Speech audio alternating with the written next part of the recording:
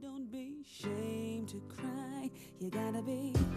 Hello, it's Brooke Devard, and you're listening to the Naked Beauty Podcast. Everyone around me is drinking less, and I don't know if it's because I'm getting older, or I've moved to the West Coast, or people are just becoming more aware of the health impact of alcohol. It's likely a combination of all three, but more and more people are opting out. They're deciding that alcohol does not serve them. They're skipping happy hours, they're passing on the wine with dinner. And a Gallup poll released in August supports this trend, at least in the US.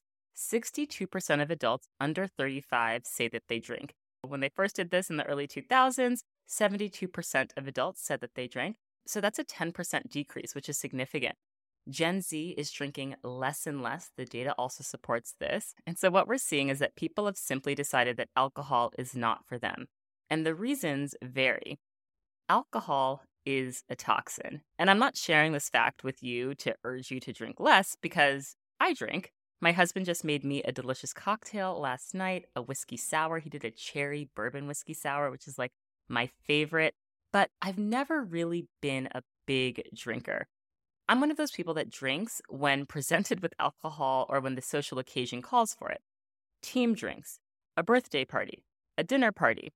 You also begin to realize how much socializing as an adult is constructed around drinking. Even professional culture is constructed around drinking. Now, I know I just said that alcohol is a toxin, which is a fact, but in reasonable amounts, and those amounts vary from person to person, alcohol can also make you happy. It produces endorphins. It can help you relax. It can be an enjoyable part of your life. But I do want to speak to the negative health impacts of alcohol. Alcohol has been proven to negatively impact the quality of your sleep, your overall brain health, and in the short term, mental clarity. Alcohol negatively impacts your skin because it creates inflammation in the body. Alcohol is also really hard on your digestive system, so it can lead to all sorts of gut issues and digestive issues. Alcohol is not a substance that generally does many favors for your physical well-being. I have personally found that when I drink more than 2 cocktails in a night, I find waking up to be difficult the following day, and I find that my motivation takes a serious hit. It's just something I've done socially for so long, and so I just drink, but I haven't put a lot of intention around not drinking because it's something that everyone around me was doing. Again, until recently, when more and more people around me and close friends, like my good friend Amelia, who you'll hear from soon, would just simply say, I'm not drinking, I'm opting out, I'm going to get a non-alcoholic beverage. And more businesses are launching to provide alternatives. I think about Third Space. It's a series of alcohol-free bar events in New York and Brooklyn, created to gather people without the pressure of drinking. In today's episode, you'll hear from Mélanie Masarin, founder of Gia, who created an alcohol-free aperitif that feels just as much fun as the alcoholic beverages we've come to associate with celebration. You're going to hear from 3 different women with distinct experiences around alcohol and how they're trying to change their relationship with alcohol, and 2 women who are trying to change our collective experience with alcohol as well. Now, we can't talk about sobriety or abstaining from alcohol without speaking about addiction. Many people who choose not to drink aren't battling addiction, but many are. Now, you may be listening to this and thinking, I don't have any addiction issues when it comes to alcohol. But I do believe that we all have our vices. It may not be alcohol, but maybe it's online shopping or sugar. Whatever your vice may be, we all have things that we use to cope with the stress of daily life, things that we may turn to heal traumas.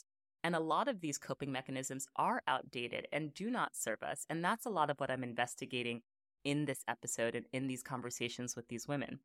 One of the big themes and takeaways from these conversations is how much language plays a role in how we define ourselves. The term being sober holds a lot of weight. Some people don't feel comfortable saying they're sober if they haven't battled addiction. We have terms like sober curious and dry January. But how do you define your relationship with alcohol when it isn't so clear-cut? After this break, you're going to hear from my good friend, Amelia Glum, who I was in college with, and she's been on the podcast and she's shared her story before. Her decision to not drink has been incredibly inspiring to me. You're going to hear from Khadi Oluwatoyin, who after her own experience with alcoholism and getting sober, founded Sober Black Girls Club as a safe space for Black women battling addiction. And then you're going to hear from Mélanie, the founder of Gia, who is on a mission to take the word drinking back from alcohol. I think you all are going to really enjoy this episode. It's given me so much to reflect on. You'll know real when you get it. It will say eBay Authenticity Guarantee, and you'll feel it.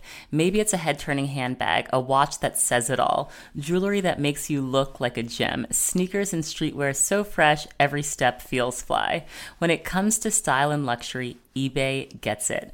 They're making sure the things that you love are checked by experts. Not just any experts, specialized experts. Real people who love this stuff with real hands-on authentication experience. So when you see that shiny blue check mark that says Authenticity Guarantee, shop with confidence. Every inch, stitch, sole, and logo is verified authentic through a detailed inspection. That's how you know eBay's got your back. Because when you finally step into those sneakers, put on that watch, get your real gold glow up, swing that handbag over your shoulder, or step out in that streetwear, you'll realize that feeling is unlike any other. With eBay Authenticity Guarantee, you can trust that feeling of real is always in reach. Ensure your next purchase is the real deal. Visit ebay.com for terms. The first person I wanted you all to hear from was my good friend, Amelia Glum. She is someone who's decided that in her personal life, alcohol was no longer serving her. But it's a hard boundary that she's kept even in professional settings where she's urged to drink and be part of the team. I really admire the way she's made this decision for herself, and I wanted her to share more on the podcast. Amelia, welcome back to Naked Beauty. Excited to chat with you. When I knew we were doing this topic about alcohol and sobriety, I was like, who better to discuss this with than Amelia? I'm so grateful to be back, Brooke. Thanks for having me again. We went to college together and would do double shots of Bacardi 151, just like truly wretched. And now you are in a space in 2024 where you very rarely drink. And I'm following you in my journey of drinking less and less. And I want to hear about how your relationship to alcohol has changed over time. Absolutely. I think certainly with age, hangovers get worse. The punishment for drinking increases. But even more than that, I found that if I was having just one drink casually at a dinner, my mood, my energy, my vibration was noticeably lower the next day. And I kept seeing this pattern. I'm like, wait, why am I doing this at all? It's just a habit at this point. It's not something that's serving me in my life. It's not enhancing my life. So what if we just stop? I mean, the way that we've been socialized to conflate any gathering of friends or going out with drinking, I really do think back to college and what was that wretched bar that we went to? Rudy's? Awful The bar. renowned late night spot. Renowned lit. But it was just like you would do shots and you would just drink a cup of whatever and you would Right. black out and then feel terrible that even though we were young. I mean, didn't you feel terrible the next day? Terrible. Absolutely terrible. But I think it felt like the rhythm of college to have a hangover day or days. And yeah, I absolutely cherish my time far too much now to waste it feeling horrible, anxious. And it's a domino effect, right? Because it's not just that you're feeling hungover. Now I'm ordering DoorDash and I'm ordering a burger and fries. Right. And I'm not working out and I'm not seeing nature and I'm not getting in the sunshine and like doing all of the things that really enhance my quality of life, lift up my spirit and make me feel good. And it's not just even that one day, it continues for multiple days after. So it's just for me an easy decision to stay away from at this point. So right now, how often do you drink? Would you say it's once a month? Definitely less than that. Oh, wow. I would say I drank at my friend's wedding. It's the last time that I can remember. And I drank at like this beautiful Michelin star dinner. They had a fantastic cocktail menu. I'm like, I want to see what concoction they come up with for a cocktail once every few months, maybe. And how long have you been drinking this infrequently? A couple years. What have you noticed has changed for you since you've stopped? I get more out of my weekends. I spend time on activities that really nurture and enrich me, whether that be doing a little extra learning, working on my side hustle, getting out on a hike in nature, spending more present quality time with my friends. I also am someone who has anxiety and moves through anxiety from time to time. And I have fewer intense periods of that because alcohol's not in my life. It's a marked difference. And for me, I think that was probably the original biggest driving factor is like, I hate feeling anxious. This is an on button for not worth it. Absolutely not worth it. Language-wise, I think this is one of the things that people struggle with. What to call yourself when you have this relationship to alcohol. There's sober curious, there's sober. Obviously, we have the language of dry January. People say, oh, I'm doing dry January. And suddenly they have the language to say, I'm not going to drink. That's become something that we all kind of know and understand. There's California sober, which is a term that you hear a lot when you move out here. How do you define your relationship with alcohol? If someone asks you, oh, are you going to have a drink? I don't really put a label on it. I just Okay. say, I'm not really drinking right now. I don't really like alcohol. I would never want to use the word sober because I have so much respect for people who are on a true sobriety journey, who have come through addiction to find their way out. And I would never want to misuse that for a choice I've made. I think it undervalues the hard work they've done to get there. That's a really powerful point. With your drinking, I know you were saying that anxiety increased, but did you also have a point where you felt like alcohol was becoming a vice or something you were leaning on in a way that wasn't serving you? Not alcohol, no. I would say I probably belong more in like the food category. I'm a super emotional eater, and I know that that's how I deal with like stress. Alcohol wasn't so much that, it really was just a bad habit. I will say something I noticed about myself with alcohol is if I had more than 2 drinks, I didn't really have a good off switch. I was just wired to keep going. And it never got so out of hand, but it's certainly something that I didn't like at all and made me want to stay away from it even more.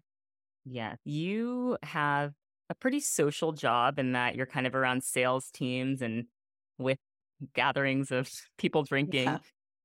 In work settings, when you're offered a drink or when everyone's drinking, do you just get like a sparkling water? How do you handle that? I do get a sparkling water with lime and hope that if someone didn't hear me order it, they can think it's just a cocktail, because honestly, I've found work socializing events to be the most difficult places for me to hold that boundary, not because I want to drink. It's like other people continually push me on that boundary. I'm like, why do you care? It's a Monday night. I don't want to have a cocktail. If you feel insecure about your drinking, go look in the mirror and have a conversation with yourself. It has nothing to do with me. Right. I don't want to drink right now, and stop asking me. It really gets on my nerves when they don't let it go. Like, I'm so grateful to have a group of friends that respect and admire my boundary and would never push it. So it's so weird to me when my colleagues do consistently. That is really bizarre. So you've been in situations where you make it clear that you don't want to drink, and then other people say, like, please drink. Like, why do they want you to drink? What's it to them? Exactly. That's a great question, Brooke. I wish I knew the answer. Okay, final question. Advice for people that want to try. Maybe they say, let me just try a month of not drinking. What are some tips to kind of stay the course? I think look for something fun on the menu. I'm so used to having a nice cocktail with a beautiful meal. Most restaurants these days, we're lucky in California, have a cool mocktail option. Get that. It's not like you just need to drink tap water the whole time. Look for a mocktail. Or I also love a sparkling water. I think that really satisfies something for me. But give yourself a fun drink option. It's not tap water or booze. Like, there's a lot in between. I would say just be mindful of your habits and be mindful of when you feel triggered to reach for it. And then evaluate that relationship. Are you doing it because you're running away from stress and anxiety? I heard a quote recently that really resonated. It said, drinking today steals happiness from tomorrow. And for me, that was so much my experience. So is there a moment where you can reflect and say, is it worth it to have a worse day tomorrow to have this drink now? Yes. Well, I thank you for inspiring me, because every time we hang out and you're like, I'm not drinking, I'm like, yeah, I'm not going to drink either. I don't have to drink. I love that. So Thank you. you're certainly making a positive impact on me to drink less and less, because I am with you. It does not really serve me. I like a nice cocktail every now and then, but it's not something that I feel like I really need to have in my daily life. So thank you for that inspiration. My pleasure. I'm so glad you found it so. Up next, you're going to hear from Khadi, the founder of Sober Black Girls Club, a 501c3 organization that provides resources and support to Black girls, women, femmes, and non-conforming folks practicing sobriety, in recovery, or considering it. I do have to give a slight trigger warning for this conversation. There are mentions of childhood trauma and alcoholism. You probably already knew we were going to talk about alcohol addiction based on her being the founder of Sober Black Girls Club, but I do want to be mindful. This is a sensitive topic and you would prefer to skip over it, please feel free to skip over the next 20 minutes and join us on the other side of the interview. It's been really important for Khadi to share her personal story as part of the destigmatizing work that needs to be done around alcoholism and the way that it affects Black women in particular. I'm so grateful to Khadi for sharing more of her story with the Naked Beauty community. So, Khadi, I'm so excited to speak to you for this episode because one of the things that you've been so clear about in your work is that sobriety looks different for Black women. And there's a lot of work to make spaces inclusive. But what you actually believe is that there need to be dedicated safe space for Black women to negotiate the relationship with alcohol and drugs and sobriety. So I'd love to hear why you think it's important to create that space.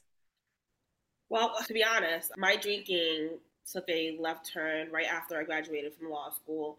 And within those 2 years of me being in active addiction, going to therapy, seeking therapy, there were so many truths and beliefs and misbeliefs and thought processes that I had ingrained that led me to cope and function with alcohol, led me to this point, right? Some of it was how I saw my work in terms of productivity, in terms of accomplishments. All those things are great, to have the nice car, to have the house, the degrees. However, the values of like self-love, respect, what does that look like? What does it look like when I'm not accomplishing, what I'm not doing, what I'm not producing?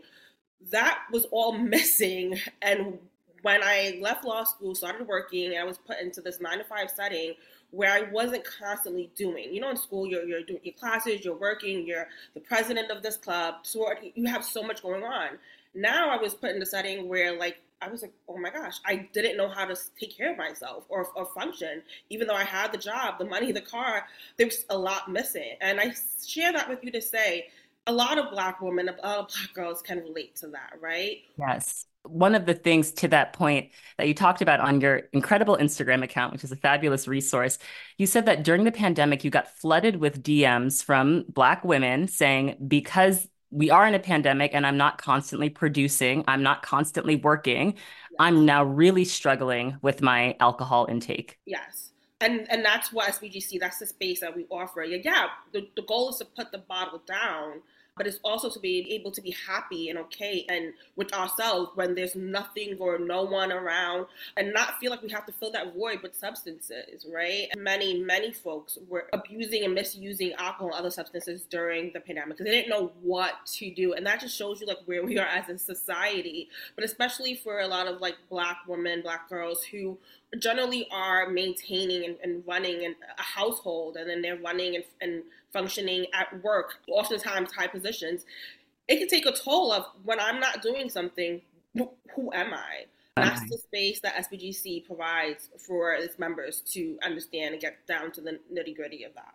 Yes. You talked about abusing and misusing alcohol. How does one know when they are in that point of I'm abusing this substance versus just enjoying it? First and foremost, it looks different for everyone. I will say that. However, a big indicator is, one, when you don't want to use or drink, you still find yourself doing it.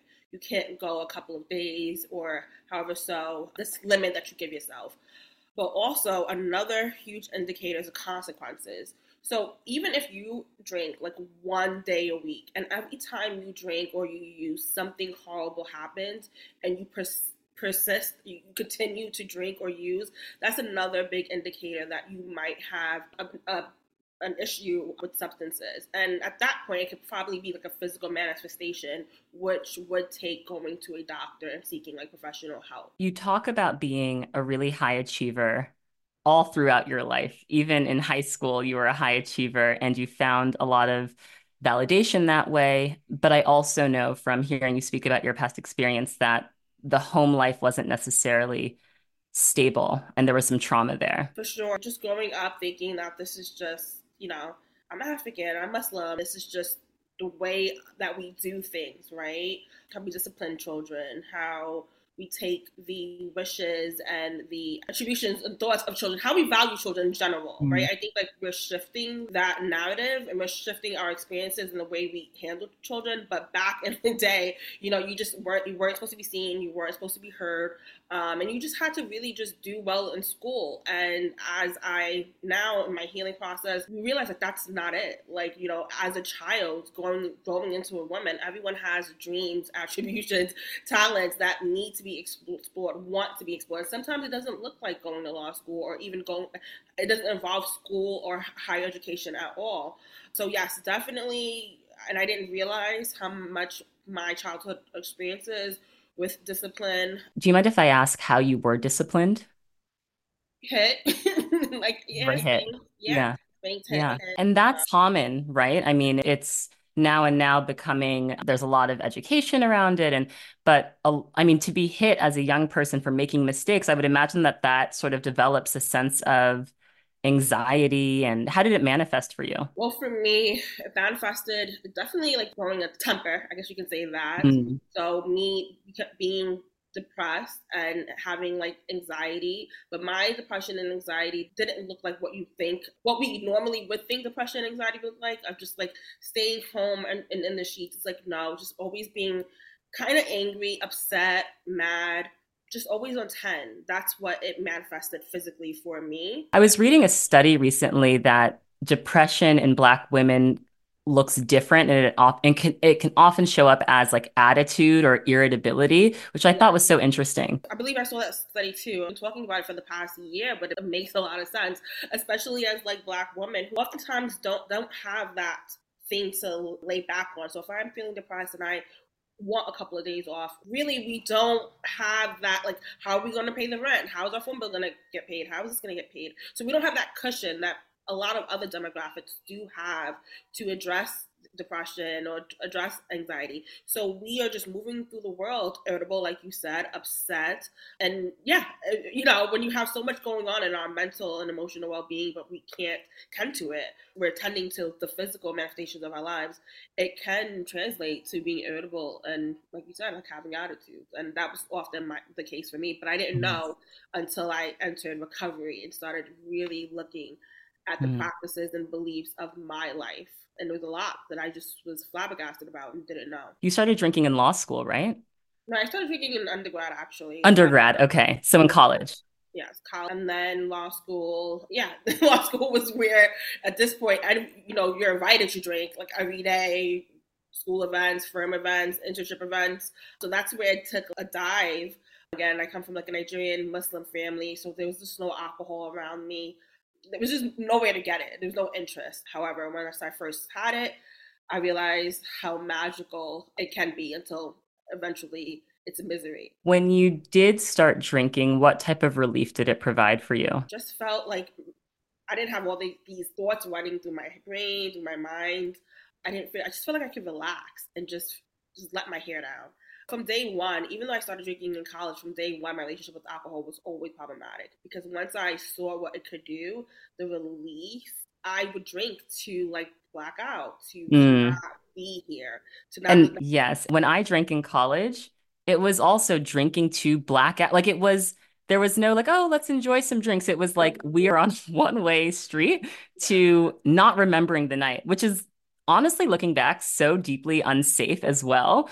But it just becomes normalized, right? It's just like you just get together with your friends and you just drink to oblivion. Yes.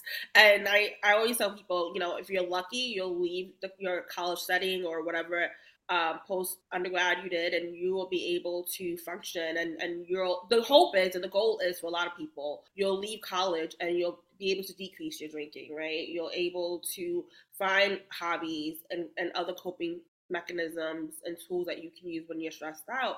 However, that's not the case for everyone. So even though, yes, I always tell people, it's college, have fun, but our body adapts to the alcohol, and we just don't know. There's just not that much evidence and science on how can someone drink just as much as I do, and I enter addiction, and this person doesn't. Yeah, there's like prerequisite, like little line marks that we can say. If you experience trauma, you're more likely to abuse alcohol. If you have went through this, you're more likely.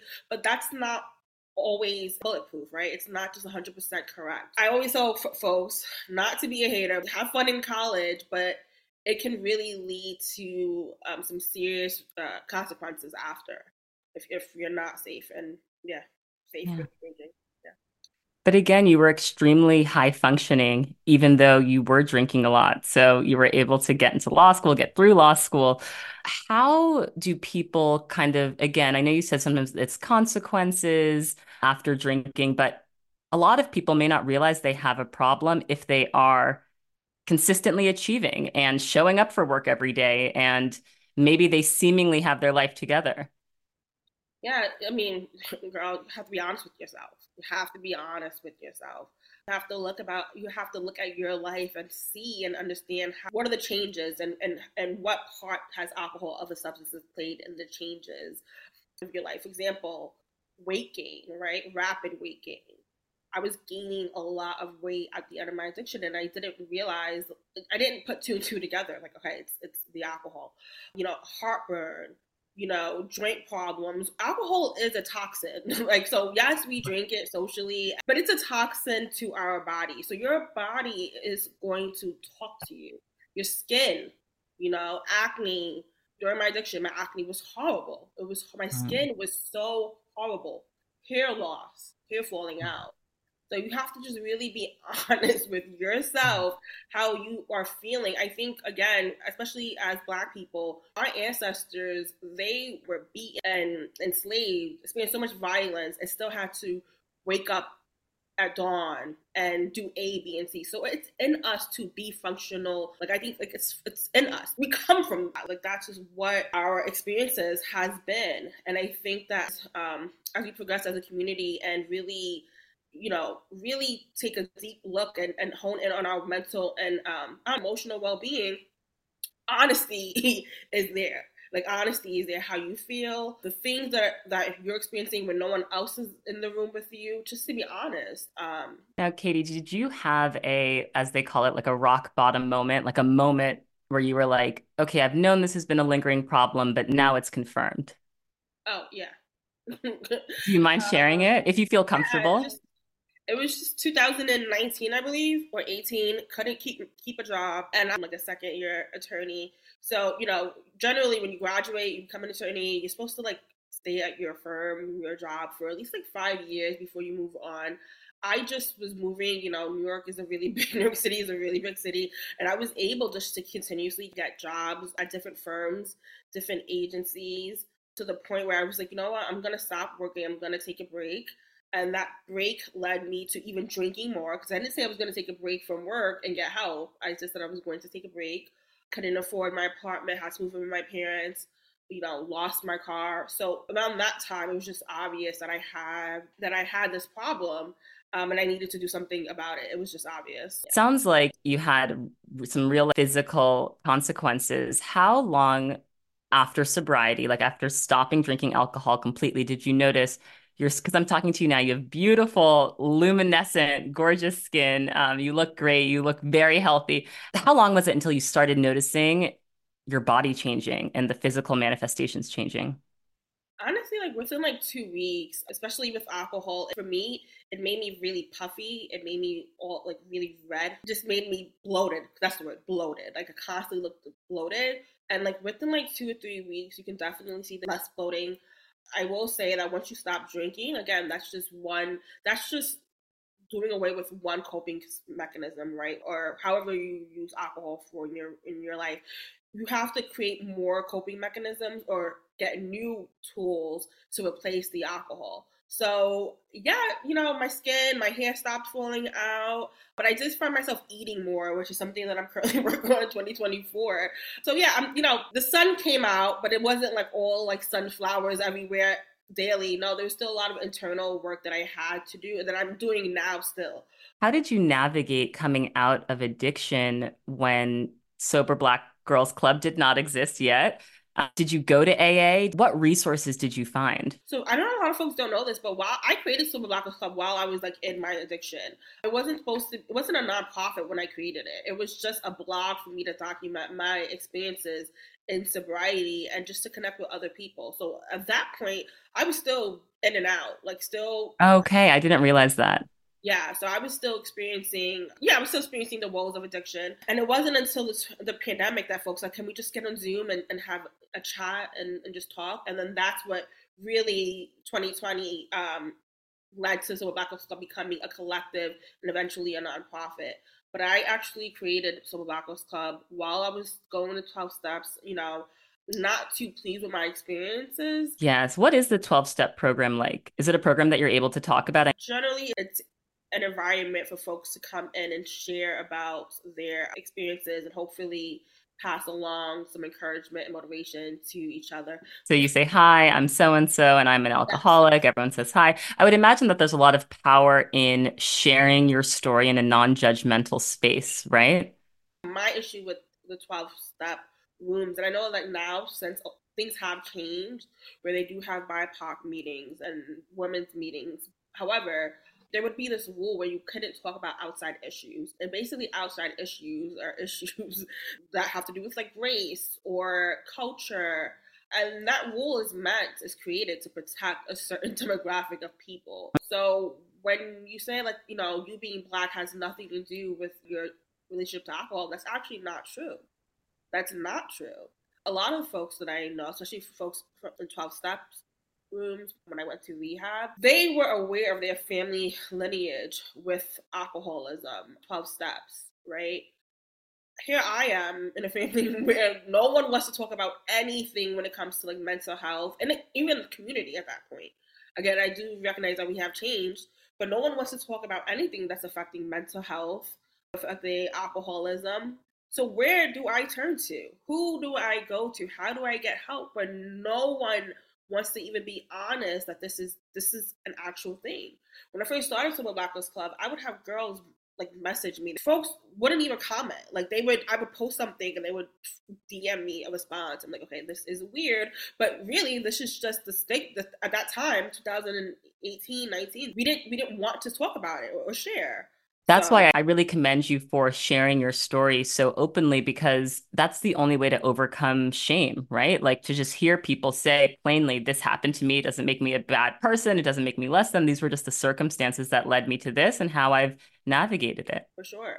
And when you talk about your experiences, you not only empower yourself, you just empower other people to also feel like it's okay, they can get help. Like if you can get 1 day sober, I can get 2 days sober. The power of the tongue is really, really, it's powerful. And it's an important tool, especially when you're building community. So when you're in certain groups that say you can't talk about certain things, it's kind of like you're taking away some of my power for me to tell my truth, right?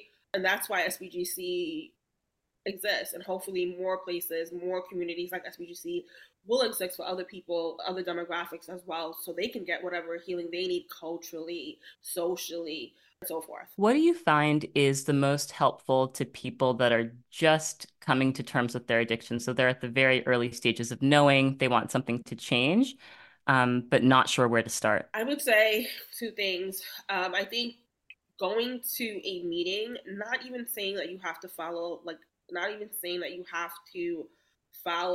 a certain program or do A, B, and C, but just going to a meeting and knowing and hearing that you're not alone, it will empower you, right? So if you think that you have a drinking problem, but you've never heard anyone else say they have a drinking problem or admit to it, you might feel like you're the only one.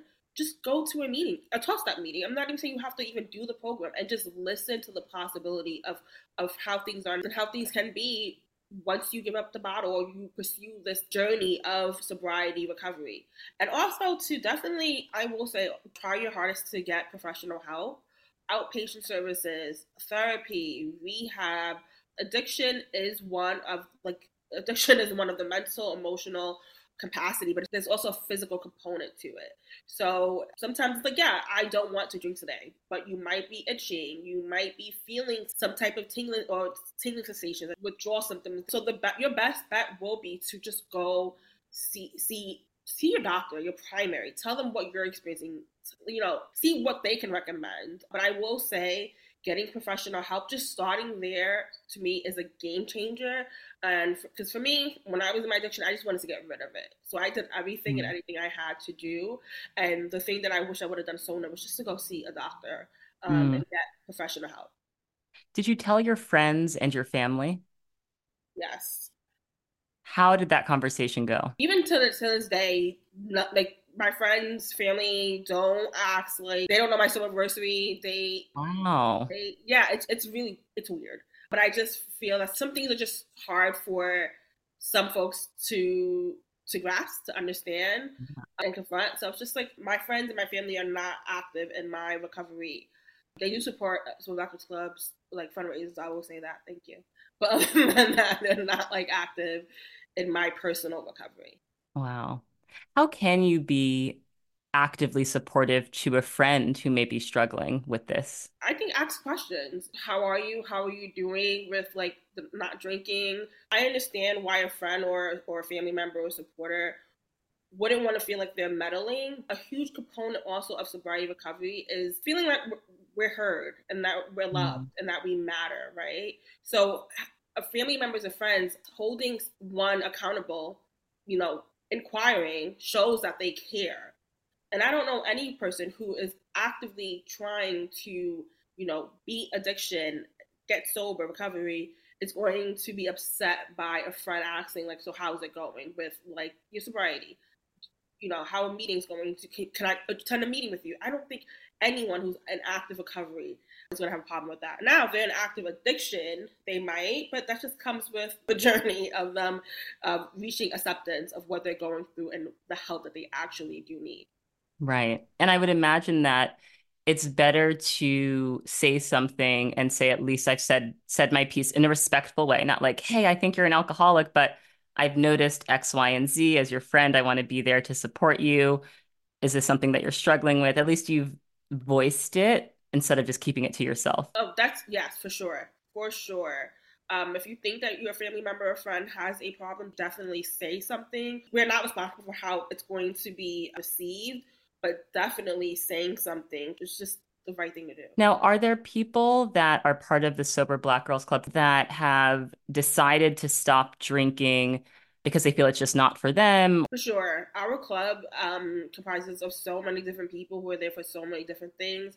Some folks attend our meetings. They say, listen, I don't have a substance abuse issue, but I have a turbulent relationship with sugar. Some folks are just saying, like, they might be that person, like maybe they drink once a month, but every time they drink, something happens, and maybe they need support navigating that one event. That we have members who come who attend for different reasons, not all known. Some folks say, I just don't want to drink for this month, and we've had folks who during the pandemic said they just don't want to drink until they don't want to drink anymore while we're being quarantined, and after quarantine was out, kind of haven't really seen them again because the people come in for different reasons, and they're all welcomed as long as it's like within our guidelines, then it's fine. Do you have people that come in for marijuana addiction? Yeah, for sure. Folks think that marijuana is not addictive, and it's like, I actually know more people who are addicted to marijuana. Well, that's not true. I'm talking about my personal life. So if I didn't have the club, right, I know more people who cannot wake up, can't eat, can't do this, can't do that without smoking. And I'm not saying this to be judgmental, but that kind of is like you need it to function. Like that's kind of addiction. So I have seen that more of our members are coming in to say, like, hey, they don't want to rely on this to wake up, to eat, to go to work, to do A, B, and C. Well, it's beautiful that you're creating this safe space that's open to people at all levels of their journey and grappling with all types of substances. Thank you so much, Khadi, for coming on and sharing your story. And I will link to how you can get involved with Sober Black Girls Club, follow the Instagram account, be part of the community in the show notes. I really appreciated hearing Khadi's perspective and all of the work that's required to have these honest conversations with yourself about what is serving you. Now, one of the things that continues to come up as I have these conversations is just the realization of how much our alcohol use is social conditioning. At frat parties, they have a rule. There has to be an equally attractive non-alcoholic beverage. So when you have a party, You may have your punch with lots of alcohol in it. You may have mojitos. You may have margaritas. You may have a gin and tonic. But you also have to provide an equally attractive non-alcoholic beverage. And when I think about inclusivity and the way that different people move throughout the world, I think about hosting. And even if you're gathering people over to your house for dinner, if you're making beautiful cocktails for everyone that drinks alcohol, and then you have guests that come that don't want to drink for whatever reason, and the only thing you have to offer them is water, that's not such a great experience for them. I think one of the important parts of supporting friends and community that are moving through the space of not drinking is by providing them beautiful alternatives. And Mélanie is doing that work with Gia. She's providing beautiful, festive alternatives to drinking that are imbued with soul and personality and incredible taste profiles. The ads are chic and elevated and show people having a really great time. I was really excited to hear more from Mélanie about what inspired the brand and what keeps her going. Welcome to Naked Beauty. I'm so excited to chat with you. I love Gia. Like, it's such a nice thing to have as an option. I'll very quickly share with you. I was doing a series of holiday parties. You know, it's such a crowded time of year. How many events did you go to this holiday season? Like in the 2 weeks leading up to Christmas break? So we were having a pretty crazy time of work because our holiday is obviously peak period for us. And then dry January is even crazier. So I limited myself, but I still went to 4, which is a lot, I think. Oh, 4 is honestly, that's great. I went to like 20. And I very quickly realized I would not have the bandwidth and stamina to drink at all of these. Like, it just wasn't in the cards for me. I went to a Flamingo Estates event, such a chic brand, just overall obsessed. And they had your spritz, the Gia spritz as like a beautiful cocktail option for guests. And I was so happy that that was an option. Did you go to the gingerbread house one? Yes, the gingerbread house. I saw you there. Oh my gosh. I You looked should at have the looked podcast. out. It looks so familiar, but I'm finally putting a face to the name. I did not realize it was you. Next time I'll come say hello. Yes. Okay. Well, I'm sure our paths will cross. Now, let's talk about drinking alcohol and where you and your friend group are in terms of drinking. Are people around you drinking? Are you drinking socially alcohol? I don't really drink. And I used to even say, like, because people always want you to kind of define your sobriety so that they have a label they can put on. People love the Container Store because we love boxes, like organizing. And I feel like I never quite belonged in one box because I wasn't sober with a capital S and I wasn't like pregnant or didn't have an unhealthy relationship with alcohol or what some would define as unhealthy. And so it was hard to think of not drinking as like purely a choice a few years ago. And I feel like now the conversation is really starting to open up about this. So I would often say I have an annual martini, which is basically equal to I drink almost never. But the truth is, if I had a martini now, because my tolerance is so low, I would be under the table. So a couple times a year, I'll have wine with my dad in Paris, and that's pretty much it. My friends are drinking less and less and less, and it's hard to know like what's my influence, what's being in LA where people drive a lot, and I think just health and wellness in general is a much bigger focus than in a lot of other cities. But I had dinner a couple days ago with people, and 3 out of 4 weren't drinking. So it is the first week of January, but still, I'm really seeing a shift. That doesn't mean that anyone has a problem. It's just we know more about what makes us feel good and what doesn't. And like alcohol just doesn't. I wholeheartedly agree. I want to dive deeper into this middle ground when you're not sober with a capital S, but you also really don't drink, and how there's really not a term for it. I feel like there was like a term, it's like a 1950s term, teetotalers. Have you heard of that? Yeah. I'm like, we need to bring this back because sobriety really means something for people that have overcome and struggled with addiction and make a conscious choice to be sober versus people that for health and wellness reasons realize it's not for them. I feel like we haven't yet culturally figured out a term for what this relationship with alcohol is. I know. And I think that the term sober curious, which is more recent, was a little polarizing because, it was overused. But I think what Ruby Warrington coined the term did is that she kind of allowed people to have this shield, to have this label to justify at least exploring not drinking.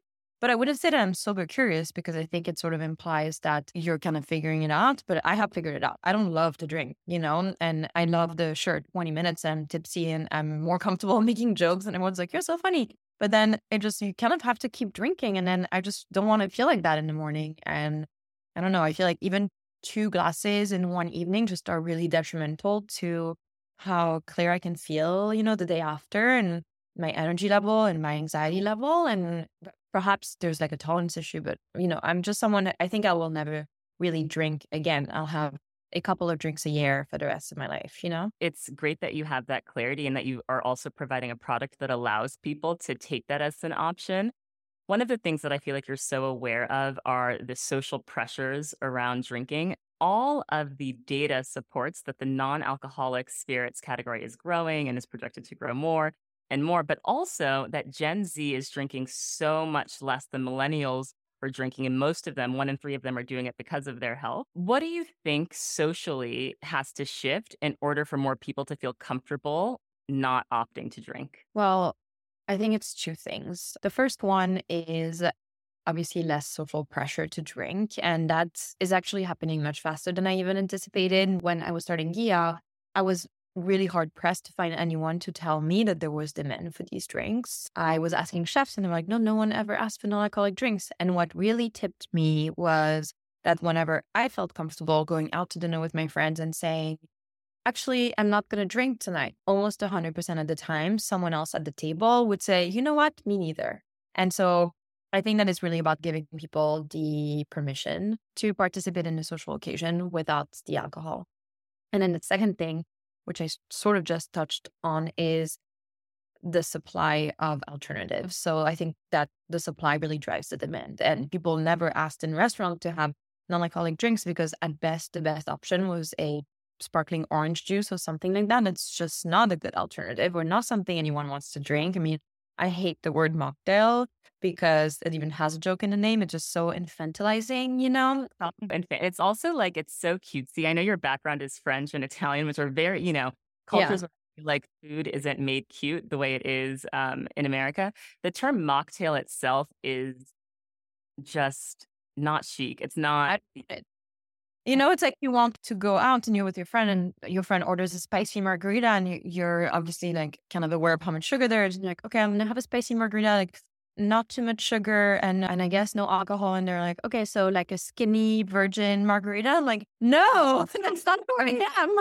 Absolutely not. Give me water. Right. I'll skip the whole embarrassing thing. The ingredients of Gia are incredible. I know you've got yuzu, like fresh ginger. Could you take us through, maybe for the aperitif and the spritz, what the kind of core ingredients are and how people can enjoy these drinks? For sure. Well, now we have 2 different flavors, but when we started, we only had our original aperitif, which is very much our hero. And the idea was, how do you create something that's akin to like something that I was craving? I always say I make Gia for me. And I was thinking, what are my friends ordering when we go out to dinner? And the first drink of the evening, I think, is socially the most difficult, right? Because it's a transition drink. It's the one that makes you kind of transition from work into play and relax. And I often say like the best signal of service in a restaurant is how quickly your first drink comes. And then if the food's a bit delayed or whatever, it doesn't matter because everyone's already having a good time, but it doesn't need to be an alcoholic drink, right? Yeah. So it's basically like an Amaro. So, I was inspired by Campari and how you use a Campari. So not trying to recreate the flavor, but we use the same base as traditional Italian Amaros, which is a base of gentian. It's a root from the Alps, actually. And so it's dry and it's, refreshingly bitter. It definitely has a kick, citrusy. We import our yuzu from Japan. And it's like a concentrate. So a little bit like a Campari, you can sort of make it like a dark red Campari or a light red Campari. We say it's 1 part Gia, 3 parts bubbles is our magic formula. I'm definitely more like a 1-to-1 because I love a strong drink, whether it's alcoholic or not. And sparkling water, tonic. Right now, I'm super into the Fever Tree Yuzu tonic, which, is definitely a little bit sweeter, but is delicious. And then recently, we were trying to go for another occasion, which is, what do you have at that second drink, which is usually when you would be ordering wine or something that pairs well with dinner. And so we launched Gia Berry. The base of that drink is strawberry, but it's not sweet. It has rhubarb root in it. It has, a fermented tea. So it's our first kind of foray into ferments, but it's low enough to be 0.0%. And it's really delicious. It's tannic, so it has that very satisfying astringency that you would get in like a red wine. If you spritz it, it would be a bit more like a Lambrusco. So I would do 1 part berry, 1 part sparkling water and like see, take it from here basically. But I really love this drink and it was really hard to make a flavor that I liked as much as the first one because I'm such a like dry, bitter person. And this one is already a favorite. As you're describing these drinks, it's so clear that it's an elevated experience that could be enjoyed at a great restaurant in a party atmosphere. And I think the branding is also a huge part of that. You've really been so intentional about creating like a mood and a feeling for Gia. What is that feeling you want people to have? I want Kia to be a very celebratory brand. And I think that's really important. There's a lot of stereotypes around drinking, especially in the United States, that are about sort of like negative, whether it's drinking your sorrows or my least favorite, my number one enemy is the wine mom one. And it's like, I can't even describe like how much this gets under my skin. It's Why does it bother you? because I think that it's very limiting. It's very limiting to, especially I think all the stigma around like women need to drink to be women, and to do all the things that like make us women, which I think should be celebrated. And I want Gia to be not about what's not in the drink, but what's more life you can get if you're drinking this drink. And so for us, it's all about like more, more, more, more, more. It's like we have a very kind of like surreal brand experience. And I always say it's unapologetically bold and bright and loud because we want to be like a celebratory drink. And it's almost the opposite growing up in France, where it's like any excuse to celebrate. We have aperitivo before dinner. We sometimes have it before lunch. I'm like, it's 11:30 a.m. Are you all going to have some rosé right now? And like the answer is yes, And so I think that that's kind of the Gia life more so that we're trying to kind of adhere to. I want to hear for you personally what negative impacts alcohol had on you, or said another way, what positive impacts have you found from drinking less? Yeah, well, it's funny because I think a lot of people, they think, oh, like it's messing with my sleep life. So it's getting in the way of X, Y, and Z. I'm going to stop. And so I think it's always harder to kind of like stop something than to, it's harder to build a new habit than to sort of maintain it. Right. And for me, I just kind of had a crazy period of work when I worked at Glossier, and without really noticing, didn't drink for 6 months or so because I was just like building all these pop-ups, traveling around, and like really just super focused on work, not super social. I was never a big drinker to begin with. And then I left that job, which, I love, but obviously these transition moments in between jobs where you like get to go to Pilates at 2 p.m. just because you can and do all these things. It's like, I feel great. And I was being social again. I was like, I don't really want to drink because I have a feeling that it's part of the reasons why I feel great is that I'm not drinking. Yes. I definitely sleep better, and I've always struggled with sleep issues. I think I'm definitely have some hyperactive tendencies, and it doesn't help that, I have trouble like chilling really. So definitely help with sleep. Also my body completely changed, which is not something that I talk about a lot because I never want people to quit drinking because of like body, issues. And I think we all have our different things, but all throughout college, I always like had a little belly and I always felt pretty self-conscious and I would wear loose tops. The truth is alcohol in women metabolizes your fat around your stomach. And so that was one thing that after a year, I was like, wow, my body actually completely changed. So that was definitely a positive. And then in general, the biggest thing is the morning fog. And even being a light drinker, I just had this morning fog, and it's the reason why, at Glossier, I just like didn't drink because I had to be up early. I was working late. And the way that I describe it is I feel like when I was drinking, I was operating at 70% without knowing it. And now I sort of got these extra 30% back. Wow. So it really did completely transform your physical and mental and emotional and day to day. I think for me, I find because it is just such a like concentrated sugar experience, definitely energy changes the following day. But I feel like I'm a very naturally upbeat person. But if I've been drinking a lot and then I wake up the next morning, I just feel kind of sad or down for no specific reason. I'm like, I just kind of feel sad. And I guess it's because alcohol is a depressive, right? It's proven to be a depressant, and it's the thing that no one talks about. The alcohol marketing budget annually is $2 billion, and we're just conditioned to think that alcohol is the life of the party. And I just don't know how it's even possible. You wouldn't be able to spend that budget on cigarettes, and it's pretty much the same thing, right? So it's a known depressant for sure. Yes. The other thing that you touched on that I would encourage people to try is I think it's actually amazing to take a very busy period of your life and choose that to be when you don't drink. For me, it was I did like 20 holiday parties in 14 days, which is insane. But because I wasn't drinking, I had the energy to do it. And you talk about this very busy period when you're at Glossier doing pop-ups all around the world, and not drinking during that time period made you realize how much more energy you had. I feel like it's good to try to see what you're like without it when you're really busy. Yeah, and it also doesn't have to be when it's crazy busy because of work period. It could also be all the parties and all the things, right? Because I feel like once you get in the habit of having a substitute, and now so many parties have Gia. I mean, we give Gia to so many events. I want to believe that I think we are the option for a lot of them. So I think it helps. It could also be for something really happy, that you're training for, that you want to focus on something. And if you think about like life goals and visions, like all these things that I had wanted to do in my life, I had wanted to learn to surf, I had wanted to learn to play tennis, and I feel like any day after a night of drinking was like not getting me any closer to any of these goals, because I would just be like going on my day to day, doing the best I can. And now I have this like extra plus energy, it's like you get time in your life back. It really feels to me that you are living your dream, you're living your purpose, you're helping to make people's lives better. How have you heard from your customers around how Gia's actually, I mean, essentially, and it's not being dramatic, changed their life? Yeah, we hear that a lot. Every night before I go to bed, I go in our Shopify and I read the gift notes from customers that gift each other Gia. And it fuels me because people say like, this drink's changed my life. It's helped me get through X, Y, or Z. Like these are very personal messages that we have to write for these people. And it just like every day we get a few, some during the holidays, we get so many. And it's just like, yeah, I do think that on a very small scale, like Gia has made a difference and offered, if not relief for people, like joy in a way, because they feel like they can go out. I was hearing so much before, like, I don't want to go out because I don't want to drink. And proving that the two don't have to be mutually exclusive and you can actually do both. You can have more in your life. This like really, I think, is the important message to come across. I can't let you go without hearing what is next for Gia. What is the future of the brand? And it could be, immediately or like 10, 20, 30 years out.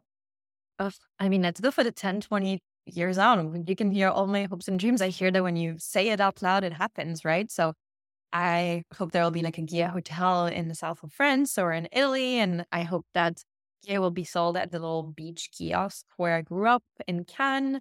And I hope that people will be saying Gia in a lot of different languages and my kids will drink it. So that's the hope, is to build a forever brand. And, I'm half joking about the hotel. I think the goal is to surprise people, delight people, be where they are, and like, spend a bunch of different occasions while always creating unique flavors and quality beverages.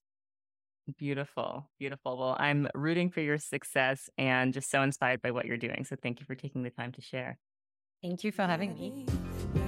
You'll know real when you get it. It will say eBay Authenticity Guarantee, and you'll feel it. Maybe it's a head-turning handbag, a watch that says it all, jewelry that makes you look like a gem, sneakers and streetwear so fresh, every step feels fly. When it comes to style and luxury, eBay gets it. They're making sure the things that you love are checked by experts. Not just any experts, specialized experts. Real people who love this stuff with real hands-on authentication experience. So when you see that shiny blue check mark that says Authenticity Guarantee, shop with confidence. Every inch, stitch, sole, and logo is verified authentic through a detailed inspection. That's how you know eBay's got your back. Because when you finally step into those sneakers, put on that watch, get your real gold glow up, swing that handbag over your shoulder, or step out in that streetwear, you'll realize that feeling is unlike any other. With eBay Authenticity Guarantee, you can trust that feeling of real is always in reach. Ensure your next purchase is the real deal. Visit ebay.com for terms. I've left all three of these conversations feeling so inspired, and January is often a time for reevaluation and for people making decisions about how they want to approach this new year. And many people do a dry January. That's a popular thing where they decide not to drink for the entire month. But I do want to remind you, there's a long runway to figure out these things. It doesn't have to be done in a month or even a year.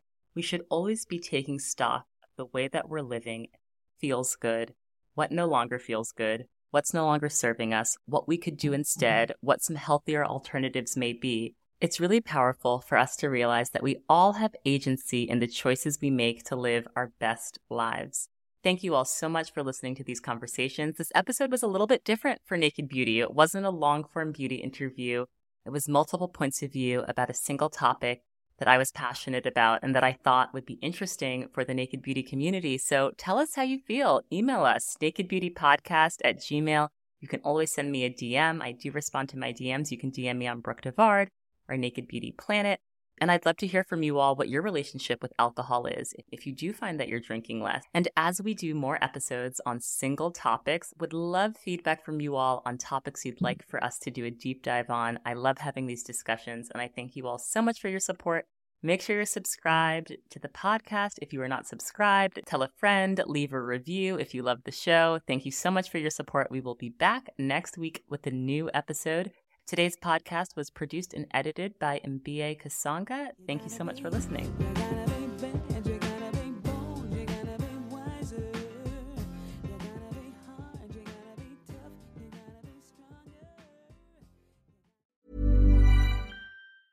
Ever catch yourself eating the same flavorless dinner 3 days in a row? Dreaming of something better? Well, HelloFresh is your guilt-free dream come true, baby. It's me, Keke Palmer. Let's wake up those taste buds with hot, juicy pecan-crusted chicken or garlic butter shrimp scampi. Hello Fresh. Stop dreaming of all the delicious possibilities and dig in at HelloFresh.com. Let's get this dinner party started.